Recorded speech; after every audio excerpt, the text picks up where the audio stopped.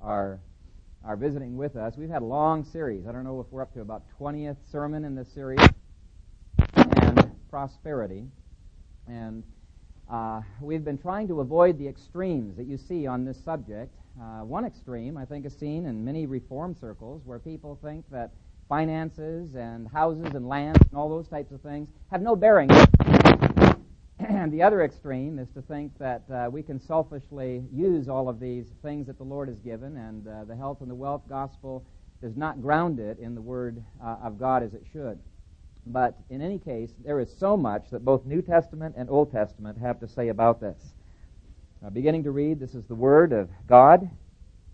Every commandment which I command you today, you must be careful to observe, that you may live and multiply and go in and possess the land of which the Lord swore to your fathers. And you shall remember that the Lord your God led you all the way these 40 years in the wilderness to humble you and test you to know what was in your heart, whether you would keep his commandments or not. So he humbled you, allowed you to hunger, fed you with manna which you did not know, nor did your fathers know, that he might make you know that man shall not live by bread alone, but man lives by every word that proceeds from the mouth of the Lord. Your garments did not wear out on you, nor did your foot swell these 40 years. You should know in your heart that as a man chastens his son, so the Lord your God chastens you. Therefore you shall keep the commandments of the Lord your God, to walk in his ways and to fear him. For the Lord your God is bringing you into a good land, a land of brooks of water, of fountains and springs that flow out of valleys and hills, a land of wheat and barley, of vines and fig trees and pomegranates, a land of olive oil and honey, a land in which you will eat bread without scarcity, in which you will lack nothing, a land whose stones are iron, and out of whose hills you can dig copper. When you have eaten and are full, then you shall bless the Lord your God for the good land which he has given you. Beware that you do not forget the Lord your God by not keeping his commandments, his judgments, and his statutes, which I command you today, lest, when you have eaten and are full, and have built beautiful houses and dwell in them, and when your herds and your flocks multiply, and your silver and your gold are multiplied, and all that you have is multiplied, when your heart is lifted up, and you forget the Lord your God, who brought you out of the land of Egypt, from the house of bondage, who led you through that great and terrible wilderness, in which were fiery serpents and scorpions and thirsty land, where there was no water, who brought water for you out of the flinty rock, who fed you in the wilderness with manna, which your fathers did not know, that he might humble you, and that he might test you, to do you good in the end. Then you say in your heart, my power and the might of my hand have gained me this wealth. And you shall remember the Lord your God, for it is he who gives you power to get wealth, that he may establish his covenant, which he swore to your fathers, as it is this day. Then it shall be, if you by any means forget the Lord your God, and follow other gods, and serve them, and worship them, I testify against you this day that you shall surely perish. As the nations which the Lord destroys before you, so you shall perish, because you would not be obedient to the voice of the Lord your God. And all God's people said, amen. Father God, we submit our hearts to your word at this time. Continue to worship you and rejoice in the word, the promises, and the commands that you give. We love you. I pray that you would enable me to preach your word faithfully and enable us to be not only hearers but doers of it. In Christ's name we pray. Amen. You may be seated.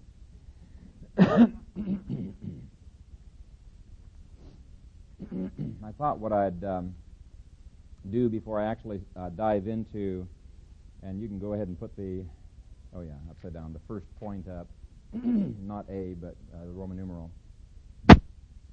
And I'm not allowed to wander, am I? I'm going to be so inhibited, I don't know if I'm going to be able to preach. I got to park right in front of here?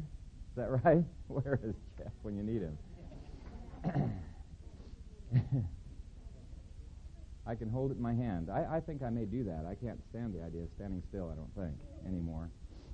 But I thought I would look at Matthew chapter 25, and you can turn there if you want. You don't need to, because I think you know the story fairly well. It's the story about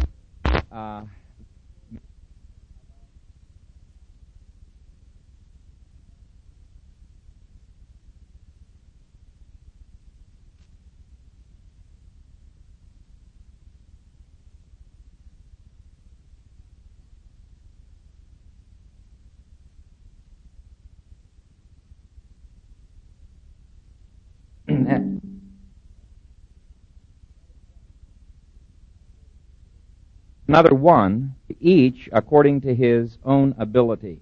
He did not have the socialistic impulse, to just be evenly dividing up all of this money between the three servants.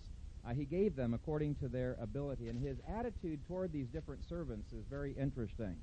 Now, let me just give you the story, first of all. The one who had the 5 talents, he invested it very wisely. He managed to double it, and he got 10 talents. And the one with 2 talents doubled his, and he got 4 talents. And the one who had 1 talent, and I should probably read the passage. They get real praise from the Lord. Well done, you good and faithful servants. You have been faithful over a few things. I will make you ruler over many things. The one who buried his talent in the ground, he was fearful of investing that because he thought he might lose it. And the master said, you should have at least put it in the bank to gain some interest. And he said, if you're not a wise steward of what I'm entrusting to you, I'm just going to remove it from you. And again, a lot of people emphasize the fact, because of his poor stewardship, he's not having that. But I want you to notice what the master does. The major point that Christ makes is with an increased capacity to handle goods, there's an increased goods that are given. To each of the ones who doubled their money, he says, you have been faithful over a few things. I will make you ruler over many things. That's verses 21 and verse 23. So both of them are given an increased stewardship. And yet it's interesting what he does with the man with the 1 talent. He takes the talent away, but instead of giving it to the man with 5 talents, he gives it to the man with 10 talents.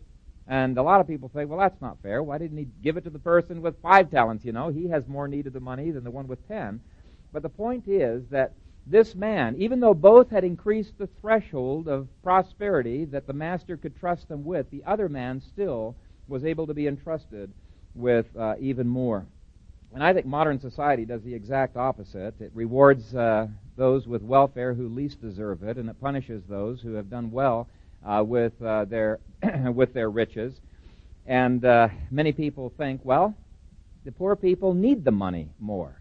But that's the exact opposite of the way the Lord thinks. And I think we have been so immersed in our society's way of thinking, many times we miss out on the application that Christ gives here. Instead of a consumer-oriented application, what he does is he says, the person who has been wisely using the stewardship trust that I have given to him, that person is going to be prospered with even more. Listen to his anti-socialist conclusion. This is in verse 29. For to everyone who has, more will be given, and he will have abundance. But from him who does not have, even what he has will be taken away. Almost sounds like, the rich get richer and the poor get poorer. Well, it's not quite that way, because he's saying it's the faithful who are entrusted with more, and the unfaithful, no matter what their status, have even more taken away. And to me, this is a tremendous motivation. I want to be wise in the stewardship that the Lord has given to me. I want to handle it to his glory. And I want verse 21 to be true of me, where he says, well done, good and faithful servant. You have been faithful over a few things. I will make you ruler over many things. Now, what today's sermon is going to be about, oh yeah, you could just put up the number 4 point. What I want to deal with today is point A of number 4, how to raise the threshold of prosperity that God can trust us with. And if you turn back to Deuteronomy chapter 8, we're going to pick up at verse 11. And point number 1, it says, we must seek God and his purposes, do not forget him. Seek God and his purposes, do not forget him. Surest way that we can be insecure in our wealth is to seek wealth as an end in itself rather than seeking it for the Lord. Verse 11 says, beware. And any time that word occurs, that beware, it's like there's something that can attack you. You need to be on guard. You need to watch out. Beware that you do not forget the Lord your God. Okay? Forgetting can come on you unexpectedly, and it can even come upon Christians. And this verse is talking about Christians. He's talking about people whom God himself declares to be their God. Okay, so this is not something we can space off and say, okay, that's for unbelievers. He's saying Christians can forget God. They can very easily do so. So the negative side, for every negative there's a positive, but the negative side we have to put off the forgetting. The positive side is we need to seek God. And this chapter is very clear that if we do forget, God's not very motivated to let our prosperity continue for very long. So first point, how do we raise the threshold of prosperity that God can trust? Well, don't forget Him and seek Him with all of your heart. And I think it's worthwhile asking the question, well, how do we forget Him? Because we might think we haven't done it, and yet the Scripture applies it differently. And the rest of the verse 11 shows one way in which we can do it. There's other ways this chapter mentions, but one way is to neglect God's Word. How else are we going to know about His commandments, His judgments, and His statutes? It's to neglect the Word of God. Now, if we stop listening to our husband or we stop listening to our wife, I think we're forgetting our spouse. If we stop listening to our children, we're forgetting our children. If we stop listening to God, we are forgetting God. We need to be preparing ourselves by being in the Word. Another way of forgetting is given in verse 14. When your heart is lifted up, and we'll deal with pride in a minute, but pride leads to forgetting, and it's the description of the forgetting that I want to look at here. He says, verse 14, when your heart is lifted up and you forget the Lord your God, who brought you out of the land of Egypt from the house of bondage, who led you through that great and terrible wilderness in which were fiery serpents and scorpions, and thirsty land where there was no water, who brought water for you out of the flinty rock, who fed you in the wilderness with manna, which your fathers did not know. He's saying, it is possible for these Christians to forget about the fact that God has marvelously, wonderfully blessed them with provisions in the past and begin to take God for granted. And when we take God for granted, what it means is that God is not uppermost in our minds. He's kind of in the back there, and He comes to the fore during special occasions, like, in the devotions, and when we go to church, we might think, hey, I don't forget God. I go to church every Sunday. I have devotions every Sunday. But God wonders, why is it then that God is not in your thoughts in the business deal, in the bedroom, when you're playing with friends, in recreation? We can go an entire day without thinking about God. And Psalm 10 verse 4 says this, the wicked in his proud countenance does not seek God. God is in none of his thoughts. How do we seek God? Well, he says, or fail to seek Him, it's by failing to have Him in our thoughts. And in contrast to forgetting, the person that God can trust with an increased level of stewardship is the person who has a constant awareness of God's smile of approval or His frown that's upon him. He lives, as Calvin said, coram Deo, before the face of God. He's constantly thinking in terms of what the Lord wants in His day-by-day dealings. But the wicked in his proud countenance does not seek God. God is in none of his thoughts. In fact, God says that He can be so taken for granted. In verse 17, Moses says that these Israelites could make the mistake of thinking that they did well because they were such good wilderness wanderers and such skilled fighters and planters and builders. God can knock our socks off, blessing us with a financial killing in some market, and we can pat ourselves in the back and think, what incredible prowess we have, and not give glory to the Lord. And so forgetting God is one of the surest ways to being cursed, not being blessed. Psalm 50, verse 22 says, now consider this, you who forget God, lest I tear you in pieces and there be none to deliver. Now, God's patient with us. He doesn't tear us in pieces right away, and I'm very thankful, or I'd be torn apart long ago, because I think we have a tendency to forget about God. We don't bring Him into our decisions when we're walking through the day. And God says, I want you to practice the presence, as it were. I want you throughout the day to be remembering me, thinking about me, conscious that I am looking on in the affairs that you're engaged in. Now, there's an opposite. For every put off, there's a put on. And Psalm 10, verse 4 says, the opposite of forgetting God is seeking God. What was Christ's promise in Matthew 6, verse 33?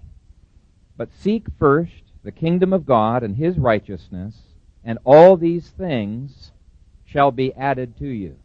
And you'll find prosperity is connected with seeking God over and over again in the Scripture. Psalm 34, verse 10.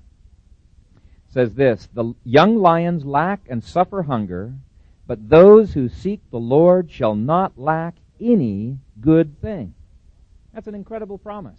How do we raise the threshold of the prosperity God can bless us with so that we don't lack any good thing? Well, it's by seeking after the Lord. Hosea 6 promises, when we pursue the knowledge of the Lord, when we seek Him, He will pour forth showers.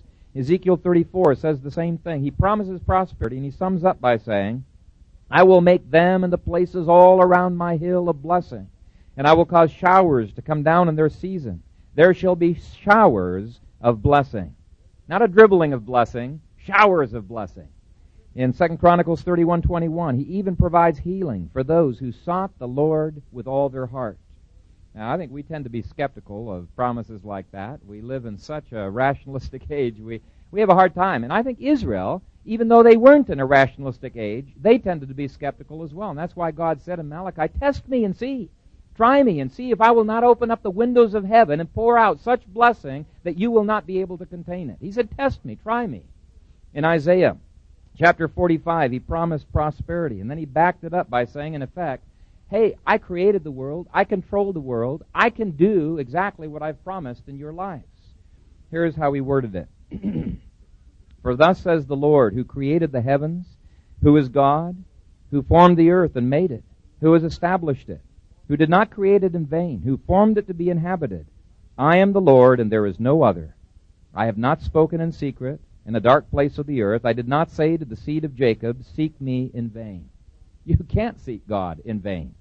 Psalm 9 verse 10 says, for you, Lord, have not forsaken those who seek you. Now the second key to raising the threshold of what God can trust us with is to seek after righteousness. And the verse that I quoted earlier from Christ said the same thing. But seek first the kingdom of God and His righteousness. Okay? And what did He say after that? And all these things shall be added to you. It's a promise. He's going to add it to us. So it's not just seeking God and His kingdom, but it's seeking His righteousness. And He promises to add. That's raising the threshold. He's going to add to us. And not just a few things. He says, all these things shall be added to you. We're to seek after righteousness. Or as Hebrews words it, we're to pursue holiness. Now this is really implied in the previous point. You're going to be seeing all of these points are implied in each other. But I think they bear special mention. In verse 11, it's not just reading about the judgments and statutes and commandments, but he says, beware that you do not forget the Lord your God by not keeping His commandments, His judgments, and His statutes, which I command you today. Now, and then he says a lest in verse 12. And then he gives a big long parenthesis. He ends his parenthesis down in verse 19. He tells you what the lest is going to be. He says, if you fail to pursue after holiness, here's what's going to happen. You're going to be diminished, and you may even perish. You're going to lose it all. Now, I want you to notice that he doesn't just tell us to obey the Ten Commandments, but also the judgments and statutes. Those are the case laws. Those are the expansion upon the Ten Commandments that give feet to them, that give concrete application to those commandments. Now, there's a lot of people, again, who they don't believe in following Old Testament law. And unfortunately, I think that they're shortchanging themselves. In fact, even in some reform circles, there are some people who say God does not reward His people. Reward, that's legalism. That's following after works righteousness. It is not. It is all of grace. But grace is not powerless, and grace does not just leave people where they're at. It changes people. It produces repentance. It produces holiness. It produces responsibility. And part of God's grace is to discipline His people, and part of His grace is that He loves to pour out blessings in the lives of those who honor Him. Okay? Who's the first person that you think about in the Old Testament when you think of a person who talked about grace a lot? Well, I think about David. David was a man who was filled with grace, who understood grace. And yet he said in 2 Samuel 22, verse 21, the Lord rewarded me according to my righteousness. According to the cleanness of my hands, He has recompensed me. Now, lest you think that David was just, maybe he was speaking that out of turn, and he really shouldn't have said that. God recorded exactly the same words. David penned them in Psalm 18, verse 20. because God wanted those words to be upon our lips. He wanted them to be our words. The Lord rewarded me according to my righteousness, according to the cleanness of my hands, He has recompensed me. That's a tremendous motivation, to be pursuing after righteousness. He's not saying righteousness gains us salvation. He's not saying it gains our favor with the Lord. He's just simply saying it's raising the threshold of what God can trust us with. You don't put a $100 bill into a 2-year-old's hand. You know, there's maturity. There's got to be growth that's there. That's all that he is saying in that passage. Who in the New Testament is the apostle who is really connected with love and with grace? Well, that's the Apostle John. And yet, in fact, the whole book of 1 John is an epistle that tells us that we need to be pursuing after holiness.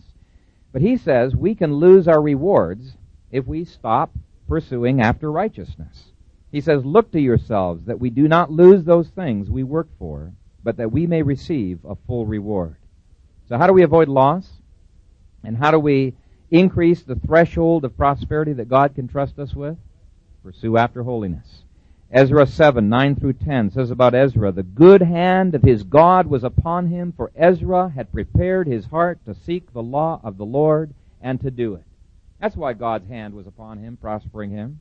Now I'm going to read Zephaniah 2:3 and see if you can hear the first 3 points of this sermon connected to prosperity. And we'll move ahead to point C. But you children, see if you can recognize the first 3 points that we've talked about as I read this verse. Zephaniah 2, verse 3. Seek the Lord, all you meek of the earth, who have upheld his justice. Seek righteousness, seek humility. It may be that you will be hidden in the day of the Lord's anger. Now let's deal with that third one, seeking after humility. If you turn back to Deuteronomy 8, you're going to see a relationship between prosperity and humility and a lack of prosperity and pride. Verse 14, when your heart is lifted up.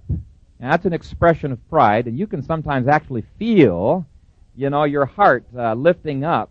And it doesn't have to be when anybody else is around, to pat you on the back. Maybe you've been crying out to the Lord for help on something. Maybe it's wisdom, and you're just saying, oh, Lord, I can't do this. It's impossible. And the Lord comes through. He gives you wisdom. He prospers you. And then sometime later, you look back on that, and you said, I did pretty good. And you can feel that pride coming up. And it's almost exactly like that expression. The heart is lifted up. It feels good. And God says, boy, you better pound that pride right down and crucify it, because that pride is going to get you into trouble. You need to put it under the blood of Christ. You need to humble yourself, because if you don't humble yourself, the Lord will humble you. He has to humble you if the threshold of prosperity is going to be increased.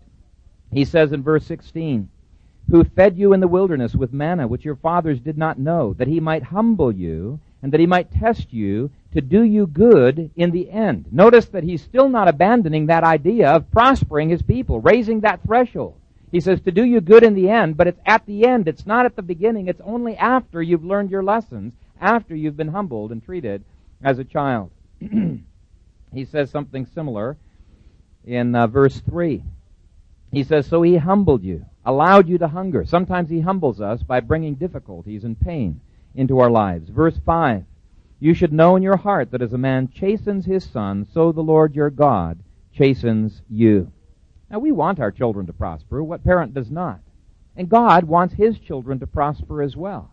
But he says, you got to grow up first. You've got to mature. Just like I said earlier, you're not going to give a 2-year-old a $100 bill. It might eat the money instead of spending the money wisely. And in the same way, God is not going to allow us to have prosperity until that threshold is raised, until we're ready to crucify pride and to follow after him. And so the question I have is, not do you have pride? Everybody has pride. If you don't, you're probably extra proud. If you think you don't have pride. Everybody has pride. The question is, are you willing to crucify it when it comes to your attention? When God humbles you, are you willing to respond graciously to God's humbling? When somebody rebukes you in the congregation and says, look, brother, or look, sister, you should not be living in such sin, are you willing to say, you're right, and humble yourself before that person and before the Lord? Be willing to crucify your pride. As Zephaniah 2:3 says, seek the Lord, seek righteousness, and seek humility. Point D is very related. And it deals with a sense of dependence and a lack of a sense of dependence. Verse 17 describes what kind of person that God is reluctant to prosper any further than he already has. He says, "Then you say in your heart, my power and the might of my hand have gained me this wealth." Now just put yourself in a parent's position. Even your children. Just pretend that you're parents. And there is, maybe a 3-year-old that you've been teaching to do something, and the child says, "I did it by myself," and you know right well, he only did 5%, you did 95%. Now, it may be cute, but you still need to deal with that and say, "No, we both did it together, but what you did is wonderful, and I want you to keep working on that, because eventually you will do it by yourself." But we just recognize that's a part of immaturity. Now, if that same child grows up, and he's a teenager, and he's invited some of his friends over for dinner, you've got a nice 3-course meal, that you've served to these people, and you're in the next room, you overhear the son saying, "Hey, how did you like that meal that I cooked for you?" And all he did was peel the potatoes. He didn't really cook the meal at all. You would not think that that was honest or that was wise. You would discipline that person, and you would not be giving more of the things that that child is failing to appreciate, that he's taken for granted. Well, that's the same way that God is doing with us. So this is really a huge factor that we need to think about. In fact, when I was praying earlier, the thought had come to me of Mephibosheth. And I think he's just a beautiful example of how we should respond to the Lord in terms of our frailty. He was a frail person. He had been dropped as a baby, his legs had been broken, and he was a cripple the rest of his life, dependent upon other people. He was the grandson of Saul, and he was very concerned that David might kill him, because Saul, his granddad, had been chasing after David, had hunted him down, tried to kill him for all of the time that he was in power, pretty much. And what happened is David took compassion upon Mephibosheth. And when Mephibosheth came to him, he said that he would give to him all of Saul's property, all of his servants, and he could eat at his table free for the rest of his life. And Mephibosheth fell down before him. He recognized this is grace, this is pure grace, and he says something to the effect of, "Why are you looking upon such a dead dog as I to, treat me so graciously?" Now, as long as Mephibosheth was recognizing he's undeserving, he's frail, he's needy, and what he's receiving, even the dominion that he was taking with his labors, were only enabled by David's graces, David delighted in giving to him. It was great to give to him. But when David later on, and I think it was a mistaken notion, but when he later on thought that Mephibosheth not only did not appreciate what he was doing, but was trying to take over the kingdom, suddenly David lost all motivation to bless Mephibosheth. And that's the way it is with God. As long as we acknowledge, "Lord, we are frail, we are dependent upon you," God delights in pouring into our lives far more than we need, above and beyond that which we could ask or think. I remember when I was an RA at Prairie Bible Institute, one kid who really thought he was hot stuff. He was he was in college age. But I was just blown away. I've never heard another evangelical talk like this. And I forget now how the subject came up. I remember his response, but it had something to do with praying for wisdom on exams and thanking God when we did well on exams. I don't know if maybe I said, after he said he did well on his exam, I said, "Well, praise the Lord." Anyway, his response was, "Well, what do you mean? I was the only one who studied. God didn't study this material for me." And we started discussing, and he says, "No, I don't thank God for basketball court and all the other things. I'm the one who's doing the work, not God." And I looked at him and I said, "You're crazy. The Bible says God made your brain, and at any time he could make you senile. He could make you forget things on the exam." And anyway, he questioned that, and he had kind of a deistic conception of how God worked. And I said, "Look, we live and move and have our being in him. Every atom of your body is upheld by the word of his power. Christ said, 'Without me, you can do nothing.'" And it just didn't get through to him. But when we have that kind of an attitude, we are failing to acknowledge God. God says, "Hey, If that's the way you're going to be, I'll let you work on your own and see how you like it.